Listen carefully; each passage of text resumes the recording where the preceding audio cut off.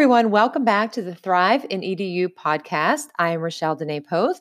Thanks for tuning in. And if you have been listening since I started my podcast back in the beginning of September, then you know that with each episode, as I finish it, I'm never really sure what the next episode will be about. I try to talk about different topics. And so throughout the prior episodes, I've talked about things most recently, such as coding, also collaboration, social emotional learning skills, digital citizenship, also topics like artificial intelligence. Did some basic ones about like reflection and the importance of mentoring that are pretty much things that educators need to be mindful of today, especially when our lives become so busy. But self-care is one topic that has become a big part of conversations. And so I plan to do a couple more episodes about that as well. But for today's episode, I decided that based on a recent tweet and talk from EduMatch, we did a panel discussion. It was actually the second discussion we had on the topic of the future of work and education. And it was just a really great panel, a lot of ideas and resources shared. And I thought just because of what the conversation involved that I would, do this next podcast episode based on that. So if you wanted to tune in, it is EduMatch, and Sarah Thomas runs the greatest opportunity for teachers, educators, to get involved in conversations on different topics. And so they are held usually on Sunday nights at around 6 p.m., and that's Eastern time. And they last anywhere from 15, 20 minutes to last night's was 40 minutes or even longer. And sometimes they are such great conversations that we decide to have a part 2 and a part 3. So based on our conversation last night, I thought I would kind of carry the conversation over, I should say, into a podcast episode for today. And so the question really was, what can we do to prepare our students? What does the future of education look like? What does the future of work look like?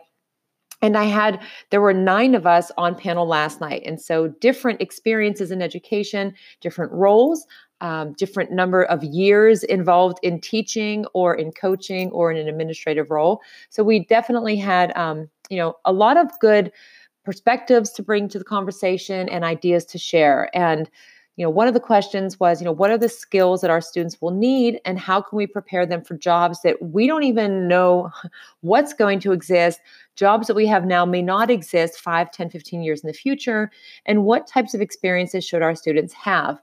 Another part of it was, how do we create these authentic and innovative learning opportunities for them that will help them to develop those skills that they will need in the future, all being mindful of the fact that we can't predict exactly what they will need. For us as educators, we need to really look to create these learning opportunities that will enable them to adapt to whatever the landscape of education and work will look like, whether that's 2 years, 5 years, 10 years, or longer into the future.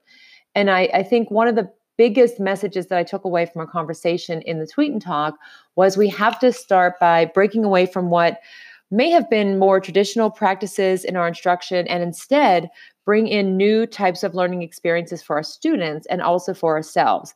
And I know for myself, that definitely meant stepping out of my comfort zone, taking some risks with learning and doing things unlike I had ever done them in my classroom, giving students more opportunities to lead, to create, to move around the classroom. And that can be uncomfortable, but we need to do that to help our students to become better prepared for not even just the future. I mean, we need to help them develop skills that are very necessary for life now. And we had the conversation last night about what can we do? What can we put into our curriculum that will best prepare our students for their next steps, that will promote inquiry, have them curious for learning, become more motivated, more engaged in learning. And one option was just finding ways to give them more authentic learning experiences.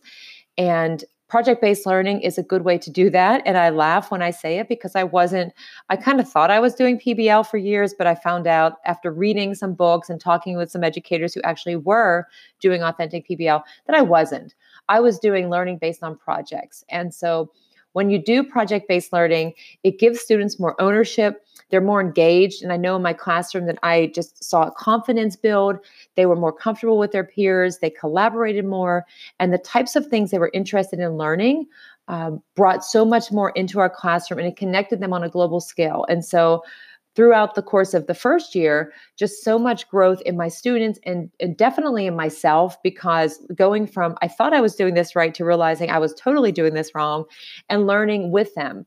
And that was something else that was brought up in our panel last night is we have to be co-learners with the students in the classroom. They have as much to teach us as we are going to teach them. And so doing something like PBL is a good way to start. And again, it can be a little bit uncomfortable, especially if you were like me and you think, oh, I was doing this. And then you realize, no, I wasn't. I would recommend checking out the PBL Works that is from the Buck Institute of Education, which I mentioned, and I did an episode before on PBL.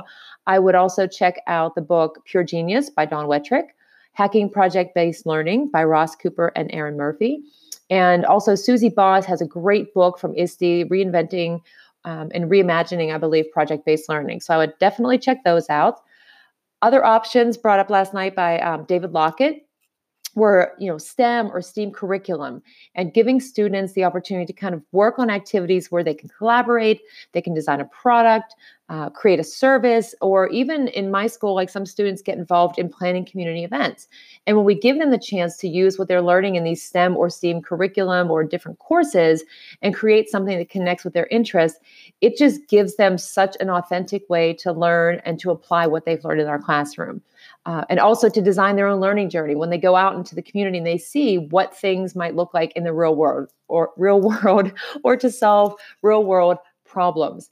Also, perhaps, using things like design thinking. A lot of schools are moving to design thinking and helping students kind of build skills in that way, fostering a growth mindset, and also working on teamwork and collaboration, which are definitely skills our students will need in the future. And we can also do this by personalizing the learning for our students. Start with ourselves, create our own learning journey, and explore something that we have an interest in or we are passionate about, I should say, and stretch ourselves professionally. And I know that that's not always easy to do. One, because it's a risk, it's uncomfortable. Two, because we don't have enough time. Three, maybe we don't know where to start. But by being connected and breaking away from isolation, which is another thing that I did for many years. I kept myself isolated, but when we have the opportunities to connect with educators from around the world, and there are so many ways to do that, we just need to find something that's comfortable for us and that meets our time. So last night, having the tweet and talk, having that set time for 30 minutes to just talk, ask questions, get new ideas is great. Perhaps for you, it's a Twitter chat or following a hashtag on Twitter. It might be using Voxer, taking in a webinar, or going to a conference. There are so many ways that we can kind of get these ideas, but also get the support that we need when we want to try something different and to experience challenges that our students might experience when they're trying things in our classroom. And if we're not open to taking risks, then our students won't be open to taking them as well. And so that means we have to be a little bit, do things differently than what we've been doing before. And as mentioned last night in the conversation, and I fully believe this, when we become co-learners in our classrooms, we impact student learning in multiple ways. Students are supported. We learn right along with them. We build relationships, and we all have that supportive learning network. And when they have time to go and explore what they're interested in or what they become curious about as they're learning, we empower them more because they are now the creators rather than consumers. And so many other things come into play with that. And the most important is that we help students to see that learning is a process. And in that process, they develop a variety of skills that will best serve them in the future. And looking back at some research that I came across earlier this year, there was a great graphic that I saw on Twitter, and it compared the skills that were needed back like in 1970 with 50 years later or close to that. And it was really interesting to look at the chart because there were about a dozen different skills listed on that chart, and some of them did not change. Right in the middle, things like listening, creative thinking, and leadership, goal setting all stayed the same. But the things that made a shift went from writing, reading, oral communication. Those things kind of shifted a little bit. And the top two, which were writing and computation, and actually the third one, reading, went to the bottom. And things that replaced it were teamwork, problem solving, and interpersonal. And so I think that's why it's really important that we give students opportunities like project-based learning or doing things like maker spaces, our STEM curriculum, and just getting involved in co-learning with our students. And I think that no matter what types of opportunities we do in our classroom, when we give them the chance to build those different skills, they will be adaptable to whatever the future might bring. And again, I am not an expert. I'm just trying to do things a lot better and differently than I had done them before. And so when we use ideas like this, we will promote collaboration. The students can have a connection between school and their community.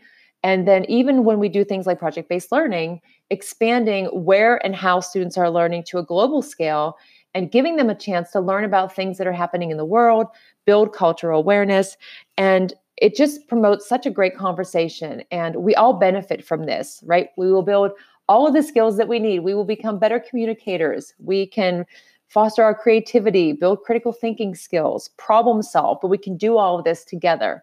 And the best thing, and at the end, I asked, what can we do as educators? How do we prepare ourselves? I think the best thing that we can do is to stay informed, find out what the trends are in education, in the world of work. And I don't know anybody that can accurately predict what the job market might look like, what skills it will require, what they'll need. But the best that we can do is to continue by providing different learning opportunities that will help students to build a variety of skills. And then they can adapt to whatever changes are happening in the world. And when we start by taking risks ourselves and do more and break away from the things that we have been doing and take some risks, it can be uncomfortable. But I think that when we do that, and we experience some struggle and we go through some challenges as well, we'll be doing that together with our students. So as always, thank you for listening. I don't know what the next episode will be about. Actually, I kind of do. I have an idea. I'm thinking about some ideas for the new year because it seems like a good topic, but we'll see. Between now and the next episode, other things might happen in my world of learning, or I might have a different idea. So as always, thanks for listening to this episode, and I hope everybody has a fantastic day.